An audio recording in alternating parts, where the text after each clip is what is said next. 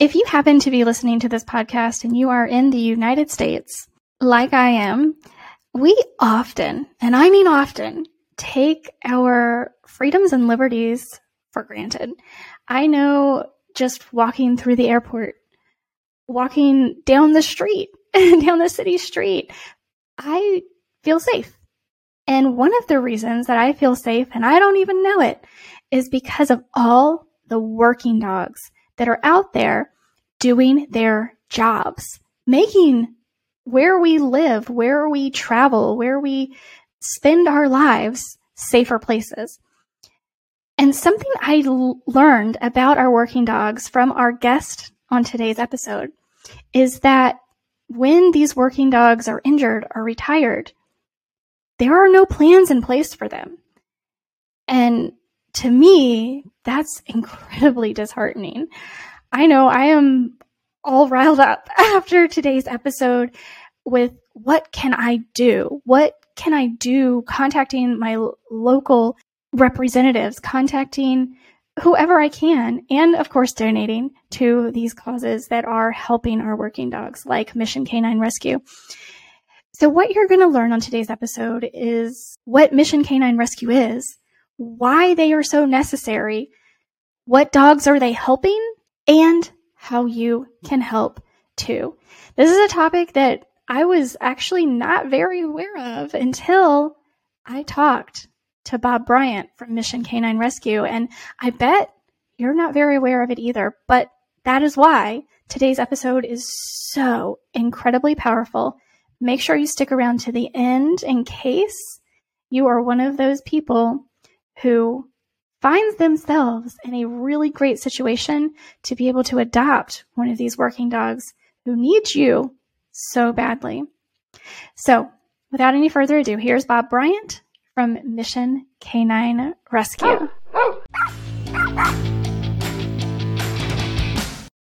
Have you tried training methods that just didn't work? Do you feel that your pet is not getting his or her nutritional needs met?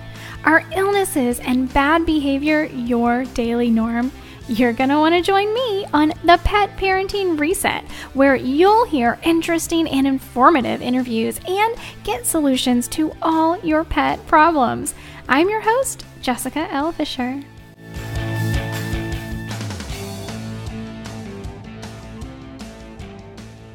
Well, hi, Bob. Thank you so much for joining me today. I'm so excited to have you here to talk about Mission Canine. Can you tell me a little bit more about Mission Canine Rescue and just let the people listening know what it's all about and what you do? I'll give you the 2-minute elevator speech. Okay. Mission Canine Rescue is a United States-based 501c3 nonprofit. We're located out of Houston, Texas. We've been in operation now for approximately 10 years. We do close to $2 million worth of work a year at a 92% spend of every dollar toward our work. So we truly are very little, if anything, left over in the realms of profit. Since 2013, we have rescued military working dogs, contract working dogs, Customs and Border Patrol dogs, TSA dogs, and police canines, and some other interesting work breeds that actually they search citrus orchards for diseased trees. They run in the trees and they will alert, and they retire those dogs too. So we brought home over 1,250 dogs over the last 10 years, and of those, 640 or 50 have been reunited with handlers that they formerly served with. Well, that's awesome. That's actually one of the questions I had, because I know a lot of social media posts I see about working dogs, whether it's a police dog or a military dog, their handler, the handler that they have, because sometimes they have multiple handlers, when they're retiring, or maybe if they're injured and they have to retire because of that handler generally, what I see, wants to keep them. So I'm sure there's some hoops you have to go through to do that, but I'm glad to hear that some of them do get to stay with their handlers. Well, actually, the military A working dog in the military can have up to 5 handlers in its career. And the military decides through their own combination, who knows how they do it, of what handler is going to get to retire with the dog. Normally, it's the handler that spent the most amount of time with the working dog. And but there are occasions where a handler might have young children. It could be a very high drive dog trained in patrol, a lot of bike training. It's a bad situation. And in many cases, those handlers will let another handler take the dog, and then they'll come and visit. So it's pretty cool.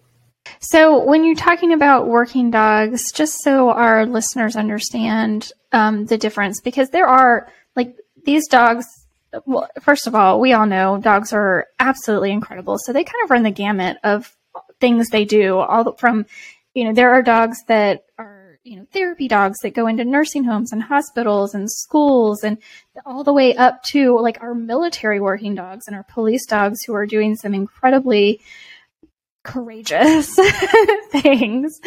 So you tend to work more with the dogs that are, like you said, in the military, police, as you were saying, and they sniff out disease in citrus trees. So these dogs are a little bit different from like the average, therapy working dog that we think of, right? These dogs literally train like athletes all their lives. They have a drive to work that's just incredible, and you're very fortunate to be able to see one in action. They're able to do just amazing things with their nose, and that drive doesn't go away when they retire. They still have it. They still want to find things. I have a crazy German Shepherd that's been retired for 3 years now, and he likes nothing better than finding tennis balls and occasionally marijuana and methamphetamine in our local parks. That's always a thrill. I bet that is a little bit more than a thrill. So when I think of our working dogs, I have not been in that area of rescue work that you're in. So I personally need a little education, and I'm sure our listeners do too. I know the therapy type working dogs, I have had some instances being able to work with from a health coaching perspective, because even in these cases of, therapy dogs in a school, that seems like a really benign kind of easygoing job for a dog. But in all reality, it is actually very stressful for them. And they generally do need quite a bit of work outside of their job, their, therapy job. So I noticed that the Mission Canine Rescue does a lot of rehabilitation for these dogs as well. Can you talk about that a little bit? Sure. A lot of the times, dogs that come back will have literally PTSD from the environments they've been around, whether it's explosions or just rough handling. In the case of contract working dogs by foreign nationals, they tend to be only concerned with results, and they don't really care about how the dogs are treated. That's not the same with our military dogs. They get Cadillac treatment, although I know a few handlers that have rocks in their heads. So it happens in all areas. So when we get these dogs back, we see a variety of issues. Some are ready to place in loving homes in a week's time. Others we may have over a year.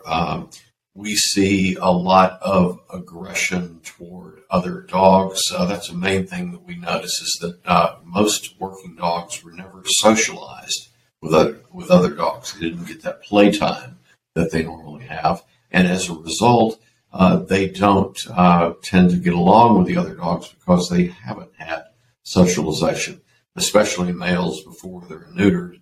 They literally hate the other males. We will see on occasion some, I don't want to call it, it's a fear reaction to loud noises, and that's basically due to explosives in their confines in their area of work during their career.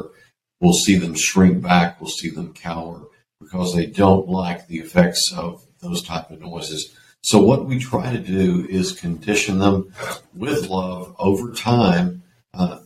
Excuse me, whether it's working in with another dog to see if they can become dog friendly, or dealing with, say, for instance, fence aggression, crate aggression. You can walk up to some crates, you'll think the dog wants to eat you alive, yet it's just a barrier and he's defending his barrier. You open the door and it's all friendly love and cuddles. So we see that. We see a lot of medical problems coming in, not from the military dogs. They get good vet care, but with contract working dogs, because they don't get routine vet care in most cases, you never know what you're going to get. So we deal with cancers, we deal with heartworms all the time. We have a lot higher incidence of dogs with PTSD that were contract working dogs that were mistreated. And so we teach them that people aren't awful, that with love, all things are possible. And some dogs respond to it very well. We even teach them how to live in a house, live around other people, get treats. Each one of them has an individual large play yard. We're talking 100 by 250 that they can enjoy. And so they're not kenneled all the time when they're with us. Basically, we try to teach them how to be dogs again. Yeah. So what I'm understanding is that we have some really incredible dogs who are trained to do some really incredible things. And then there are no plans in place for when their job is done. Is that right? That's why Mission Canine Rescue That's why we're here. Is here. The happiest day of my life will be the day we're not needed anymore. When every dog gets a early retirement, where they get a trip home, where they get good vet care, where they have a loving home to come home to. But unfortunately, I don't see that playing out anytime soon. There's just too many people that want to profit off the dogs, yet they don't regard dogs as equal to humans in a team concept. Is that also true in military? Because I remember President Obama, I think it was, reclassified military working dogs from equipment because they used to be equipment. Is that right? Actually, you got your homework down pretty good. That was a provision in the 2016 National Defense Authorization Act that Obama signed. And the main gist of it was that dogs were no longer to be left overseas when retired. They were to be brought to the continental United States. Now, here's what you don't know. The military got around that by calling its operating bases overseas United States soil, because they considered it to be United States. Now, I'm happy to say that as of this year, we now have much more cooperation for the military, and they're putting more dogs on rotator flights that are coming from different places, and we're not having to bear as many $6,000 trips from Guam, from Japan, or Korea, and a lot of stress on the dogs. They can fly home with other military members, but still some of them do require our intervention overseas, and when they get here, we still have to bring them to wherever their final destination is. So I've heard you mention it a couple of times. There is a difference in a contractor working dog and a military working dog, and you've mentioned the difference in treatment. Are there any other differences we should know about? Ownership. First of all, to make it clear, MWD, military working dog, owned by the military, bred by the military, trained by the military, not used by anybody but the military. Contract working dog, CWD, private company, goes after contracts all over the world, handled mostly by foreign nationals, except some of our American contract companies work their dogs directly, like AMK9. They're very good. They're a good contractor. There's many more bad contractors than good contractors. And we try to help the bad contractors get their dogs to safety. And then, well, we kind of hope that they decide that the dog business is not for them. Right. We try to help them out. So they go after contracts much in the same way that, For instance, guarding, we got a bunch of dogs back from Kuwait recently. Their job was they were in customs stations. They were sniffing for explosives, for drugs. And we have some that come from North Africa. These dogs were used for demining. They worked all day, little 12 by 12 squares, looking for landmines. Wow, that's incredibly dangerous. Yeah, it is. So these dogs, some of them obviously will be injured during their, whatever duty they're doing, whatever work they're doing. Is that something that, again, the military is better at taking care of these dogs that are injured and not so much with these contractors, or is it similar with both? Military dogs are always going to get competent veterinary care when they have an injury, and they're going to see that through. The contractors may just put a Band-Aid on it and forget about it, or they may kennel the dog and forget about the dog. That's the difference. They don't, or they'll want to retire the dog and they'll call us and not bother to tell us the dog's hip is broken. Okay. We see a lot of that. We see a lot of that come through, and it's very sad, but we take care of that dog. We fix that broken hip. We raise the several $1,000s it costs to get it done. Yeah, absolutely. That is an important thing that they should be telling you, right? Exactly. So it doesn't sound like it's very easy to actually rescue one of these dogs from overseas. Even if it is, even the military dogs, it sounds like it's getting a little bit easier because this year they're bringing more of them back home to the United States, to what we know as the United States. But it's not super easy. And I would imagine, are there other organizations like Mission Canine Rescue who are out there trying to help these dogs? We are the largest of the organizations that does this. There are a couple of small ones that take a few dogs here and there. We have a good counterpart called Hero Paws in the United Kingdom. We work with them. They adopt their UK dogs out over there. We've helped them. We've had a couple of adoptions over here. Very interesting folks. But there is another small rescue operates out of Pennsylvania that takes in some contract dogs. And do you think there is room that we need more organizations like Mission Canine, or we need to help Mission Canine to expand? Are there like a lot of dogs that are not receiving this type of care, rehabilitation, rehoming? I don't want to pretend to tell you that we're the only one that knows about this work, but I will tell you that we are probably the most qualified in doing this work from our leadership. I mean, we have handlers and veterinary techs in leadership positions that have worked with these dogs now for 13 plus years. We need to grow. We need to be able to extend our capacity to handle more dogs, because when you get a level of success in your work, people seek you out and they want to give you more dogs. We have a lot of police departments reaching out to get rid of problem dogs. And what I'm trying to convince these police departments is have a plan in place for the care of your problem dogs if you get one. If you can't adopt it, we can't take a dog that's got 5 bites on its record and confidently adopt that dog out. It would be a liability risk.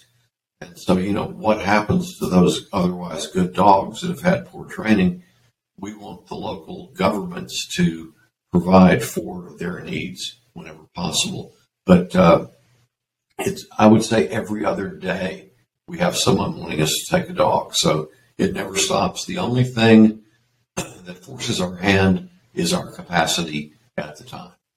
So now I'm generally not one for big government, but unfortunately it sounds like forcing people to take responsibility for what they have. These dogs are sentient beings, and they matter.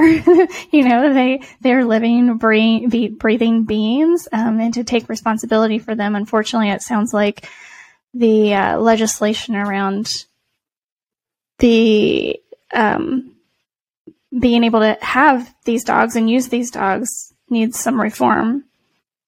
I mentioned this to nearly everybody that I've spoken to online, is that I'm also a limited government guy. Keep your hand out of my pocket. Don't tell me what to do. I'm not going to break any laws. I'm a good boy. Just stay away.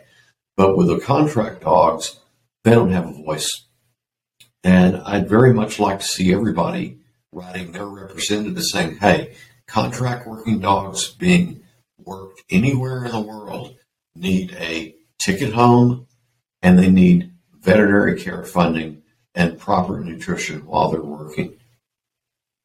And it seems like that should be you don't put it up, you don't take the dogs. Period. Yeah, it seems like that should be a qualification of the part built into every contract, right? That should be but it's part of it. It's that, but it's not.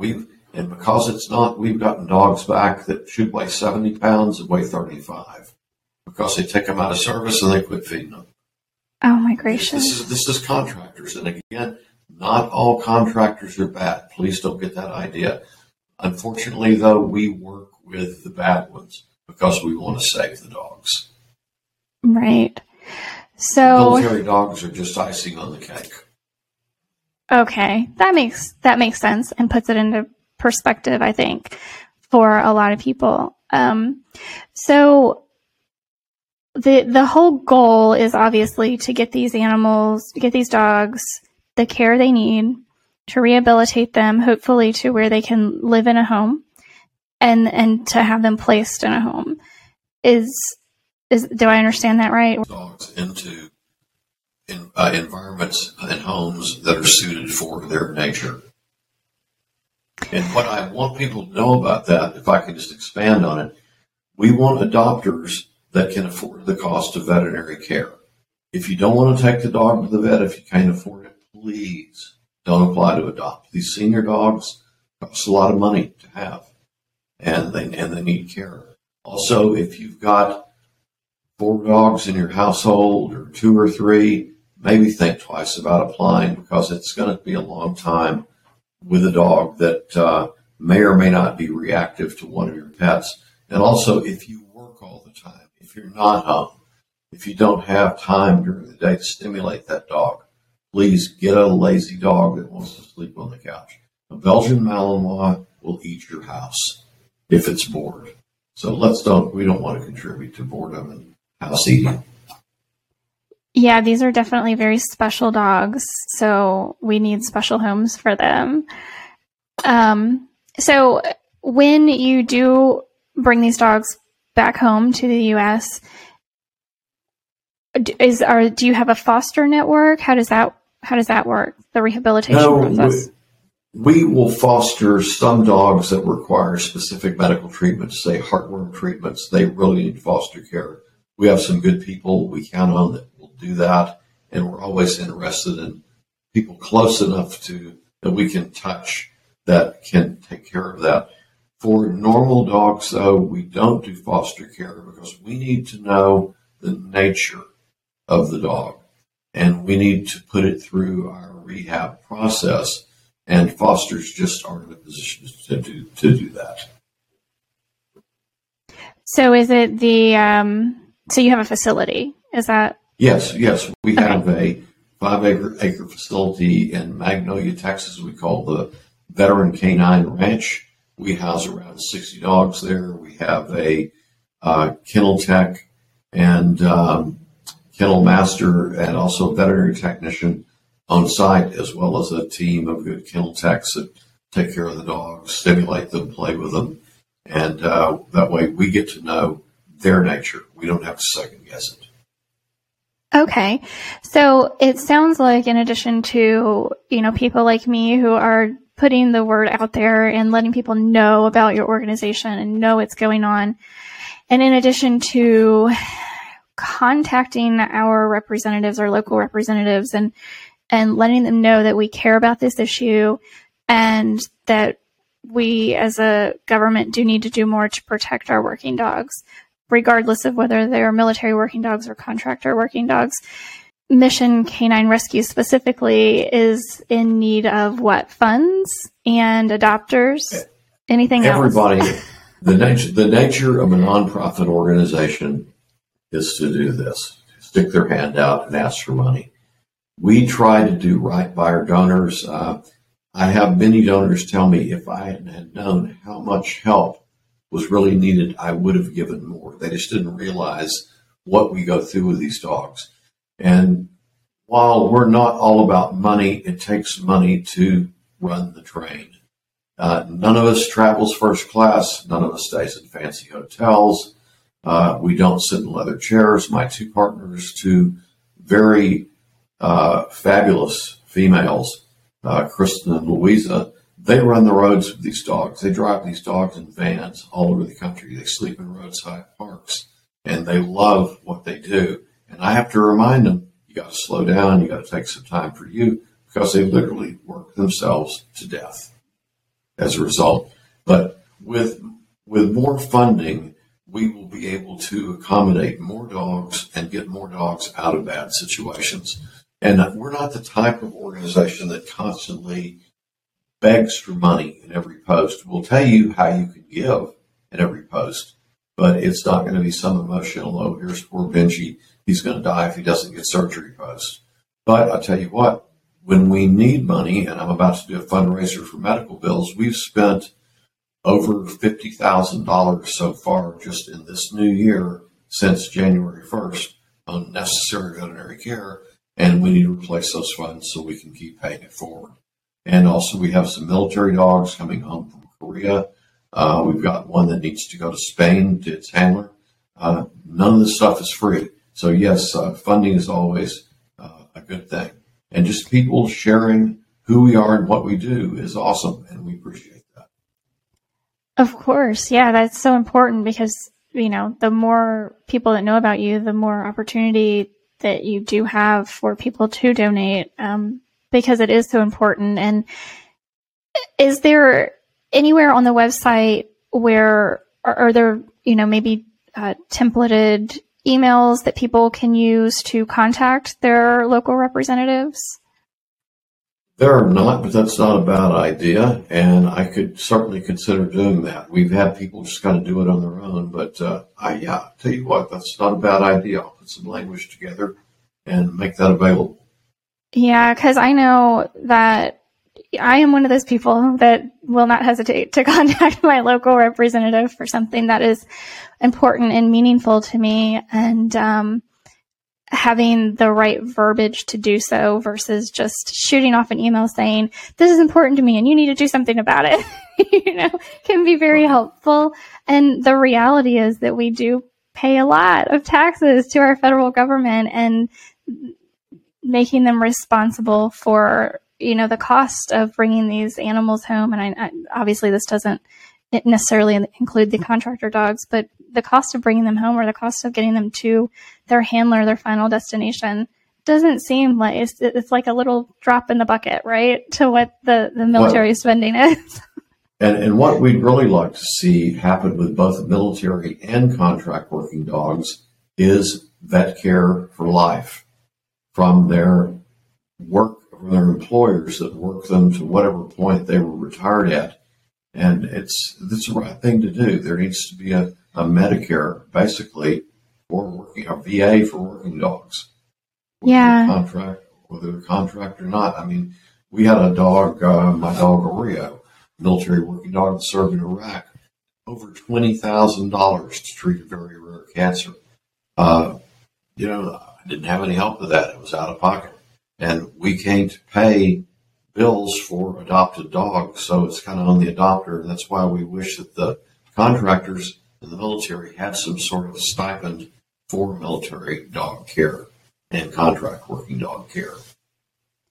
Yeah, and it seems like that would be really easy to implement, even with these contract dogs. if it were just part of the requirement of the contracts. It seems like it would be, pretty easy to implement, but getting people to do it, right? That's the hard part. It's a dance of the dollars. Right, exactly. So I think that, obviously Mission K9, I wouldn't have had you on the podcast if it wasn't something that I was like, this is awesome and we need to tell more people about it. Because it's not something that we are confronted with on a daily basis. We don't often think about the working dogs. They just don't have the voice that even shelter dogs do, right? Like, we're always seeing that how shelter dogs need our help and support, and not often with our working dogs. And they're all, I don't want to say the same, but they are. I mean, obviously our working dogs are so incredible and do such, wondrous, the military dogs are so brave and do so many wonderful things that we have no idea that they're even doing. But to just put this out in front of people and say, guys, these dogs need help too, I think is a really important thing to do. So where can people learn more about helping, about donating, about possibly even adopting if they feel like they are a good fit? Let's talk about the Learn More first. One of the best places they can see what's going on now is on our Facebook page, and that's just on Facebook under Mission K9. If they'd like to donate, they can go to our website, which is missionk9rescue.org. And between the two, lots of stuff to read, lots of information. And what is if somebody does think that they would be a good fit and wanted to adopt one of these dogs, is that also through the website? Sorry, I glossed right over that one. But yes, when you're on the website, you'll see up at the top menu an adopt link. There is a full page that lists all the parameters and requirements related to adoption, and then our adoption application, which is powered by PetStablished software. And from there, our coordinators will review the application and they will schedule interviews to those people that are a good fit for dogs in our care.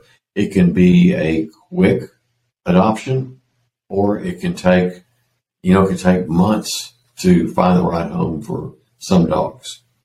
So we ask that people that want to adopt, that they be patient, especially if they have other dogs in their care.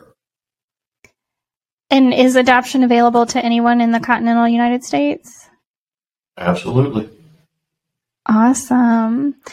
So I think we've talked about a lot and given people a lot to think about that they might not have even known they needed to think about. So I thank you, Bob, for joining us today and for telling everybody about Mission K9 Rescue. And just so everybody knows, K9 is the letter K and the number 9 when you're typing that in anywhere. And just thank you so much. I will make sure to include the links to your Facebook and your website in the show notes of the podcast. And is there any last words that you would like to send people off with? Just if you enjoy the things you have today, if you enjoy the security you have, thank a working dog. They're working at all our ports, trying to keep us safe from every kind of bad stuff that's out there. And thank you, Jessica. Thank you so much for listening to today's episode. Make sure that you're following the show so you never miss an episode. And please take a moment to rate the show on your podcast app. I'd also love it if you'd share this podcast with your friends and family so that they can benefit from the information to help their pets live long, happy lives too. Don't forget to take advantage of this special discount as a listener today and get access to over 100 online videos and my online dog training, The Furry Family Coach. Just go to thefurryfamilycoach.com and use code PODCAST at checkout to get your first month for only $7. That's thefurryfamilycoach.com and use code PODCAST at checkout to get your first month for only $7. I can't wait to have you join and see you on the inside.